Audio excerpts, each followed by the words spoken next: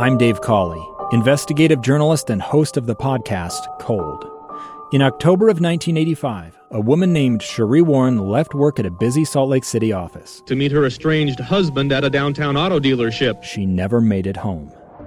Cherie's car surfaced weeks later in Las Vegas. In the parking lot of a hotel casino. No one knows how it got there. Strange. It was strange. Both Cherie's estranged husband and her boyfriend raised suspicion for investigators. I kind of thought that he might have done something. But no arrests were ever made.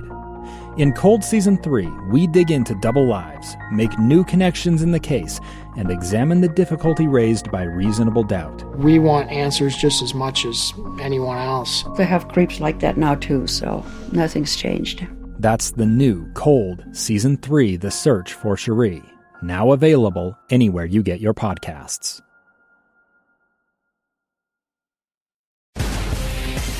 This is Live Mike. Check 1, 2. With Lee Lonsberry. From Utah's Capitol Hill to your schools, taxes, and all the breaking news. Hear it on Live Mike with Lee Lonsberry on KSL News Radio. Welcome back to the program. I'm Lee Lonsberry. This is Live Mike, episode 50, a little bit of a milestone here on the program. Very proud of that. And we won't make too big of a deal of it, because I am reminded as I land on episode 50 here today that Doug Wright, during his run, he wrapped up his time as a host here on KSL after 8,000 some odd episodes. So when I told him, I said, "Hey, Doug, I made it to 50. He says, "Oh, that is adorable." So I won't make too much of a big deal out of it. We'll touch base on that again after 100, maybe 1,000. Anyway, if I'm lucky enough to hang out and maintain this great privilege of being a talk show host on KSL News Radio. I'm going to talk to you over the course of the next segment about some facts and figures that emerged from a report. The Church of Jesus Christ of Latter-day Saints has released its 2019 annual report. In there, we get a pretty healthy look at all the charitable giving that the church has undertaken over the past, not just year, but decades. And so we're going to look at that. We have in studio Deseret News reporter Tad Walch, who joins us, who wrote, a fantastic report, gives us a great understanding. But let me set the stage a little bit. Regardless of whether or not you're a member of the Church of Jesus Christ of Latter-day Saints or not, you are well aware that twice a year the church gets together, the leaders offer remarks in the General Conference. And in this October 2019 General Conference, President Nelson of the church, he talked at length about charities. I want to share with you some of the words he imparted on the audience that day in the conference center and around the world. And then we're going to go into the details of this report as reported by Tad Walch of the Deseret News. So here's President Nelson talking about charities and the church. Then a church-wide fast was held to raise funds to assist those afflicted by a devastating drought in Eastern Africa. Church members donated $6.4 million on that single fast day. Then Elder M. Russell Ballard and Brother Glenn L. Pace were dispatched to Ethiopia to assess how those consecrated funds could best be used. This effort proved to be the beginning of what would later be known as Latter-day Saint Charities. So often, individuals, you and me included, I'm sure, are often curious about the numbers and the dollar figures operated and used and dispersed by and collected by the church. Well, we have recently, of course, learned some things, some details. Here's the President Nelson, talking in some specificity about those numbers. Since that time, Latter-day Saint Charities has provided more than $2 billion in aid to assist those in need throughout the world. This assistance is offered to recipients regardless of their church affiliation, nationality, race, sexual orientation, gender, or political persuasion. Tad Walch with the Deseret News joins me now. You wrote just yesterday a report titled Latter-day Saint Charities Provided Help in 142 Countries in 2019, report says.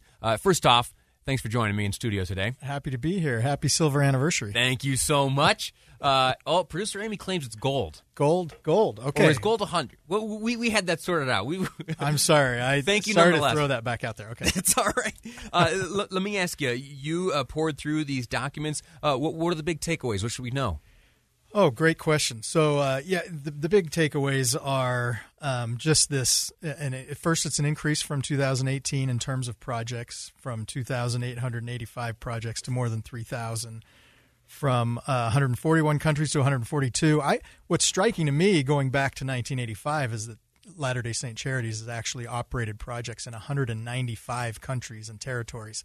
I think that's about every country and territory in the world. I'll tell you what, if I were pressed, I don't know that I could name 141, 2, or 90-some-odd countries. Oh, that would be a good exercise. I'd give you about a dozen. I might be hard-pressed. It's a huge number. I get better around the Olympics. Yeah, it's a huge number. I was interested, as you played that clip again of President Nelson talking about President Ballard going over to East Africa after that. I've spoken with him about that recently, President Ballard, and that has really stayed with him, the sights and the sounds of the suffering that was going on there and the opportunity to provide aid. And so this is something that's near and dear to the hearts of church leaders, and Latter-day Saint Charities is sort of the tip of the spear for them being able to provide aid. Help me understand the types of projects that are undertaken. Of these 2,885 projects, what does a typical one look like? Great. Well, one major effort that they undertake is emergency response. And just last year, they provided emergency relief in 65 different countries, which is a staggering number also. Providing food and shelter after cyclones, earthquakes, et cetera. And that's a major one. I've had the opportunity to travel around the world and see other projects that have been done by Latter-day Saint Charities, providing water, for example, to a little village in India through a water well. Refugee resettlement is another thing that the Latter-day Saint Charities does. I've seen classes that they've offered in Rome just in the last year. So there are just a wide variety of projects helping asylum seekers, vision, etc. If you don't mind, I'm going to change topics on you pretty dramatically here. First off, thank you so much for your report on this annual report. The numbers are fascinating. Opened my eyes to a lot of the work that I didn't know was being done on the part of the church. Now, you this morning published another article, and it has to do with a big announcement that came from the LDS Business College. We here at KSL, we share a campus, essentially, with that organization. They had a big announcement today. What was that announcement? Oh, well, they changed the name of LDS Business College, which is a 134-year-old school that the church operates, to Ensign College, in part because they wanted to get business out of that name. Too many students who would consider the college thought, well, I'm not interested in business. I don't want to go there, but they offer other things, and so they wanted to change that name today. And they're also going to start offering a few 4-year degrees, even though they'll still remain essentially a junior college, a 2-year school. And they will also now offer some of their programs through BYU Pathway Worldwide. Outstanding. Tad Walch, I'm grateful to you for your report. Just after 2:30, I will be joined in studio by the president of the newly named Ensign College, Bruce Cush. He'll join us here to talk about the name change, to talk about these 4-year programs being added to the options available to students. That'll be upcoming on this program, Live Mike. I'm Lee Lonsberry, and this is KSL News Radio.